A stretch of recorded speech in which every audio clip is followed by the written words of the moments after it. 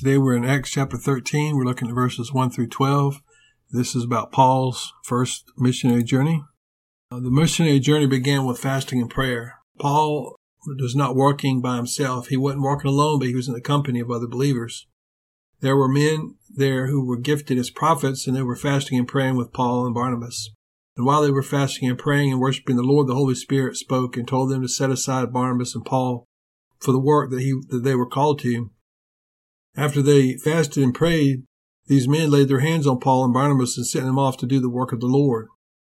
On their missionary journey, John Mark was with them as their helper. He traveled with them as far as Perga, but he turned back to Jerusalem. And that seemed like a small detail, but it comes into play later on when it causes a breakup of this missionary team between Paul and Barnabas. When they preached, they would go to the Jewish synagogues first and they would preach the gospel. They continued to travel and preach and ran into opposition with a sorcerer. This man tried to oppose their message, but Paul proved that greater is he that is in us than he that is in this world.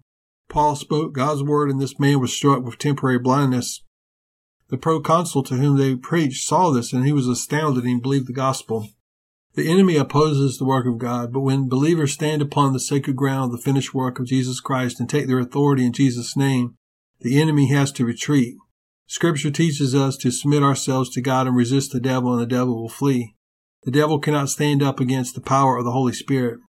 1 John 4:4, Ye little children are from God and have overcome them, because greater is he who is in you than he who is in the world. I remember when I was a young Christian and traveled with a group of men who went to churches and we shared our testimony. We stopped at a McDonald's to eat lunch, and there was a witch there at that McDonald's. She was very agitated at us being there and came up behind one of our group who was at the order counter. This Christian man turned around and he said to her, Greater is he that is in me than he that is in this world. This woman let out a screech and she ran out of McDonald's. I had never seen anything like that before and have not seen anything like it since then. It was an extraordinary demonstration of the power of the Holy Spirit. The enemy was defeated by the Lord Jesus at Calvary. Jesus destroyed the work of the devil through his death and burial and resurrection.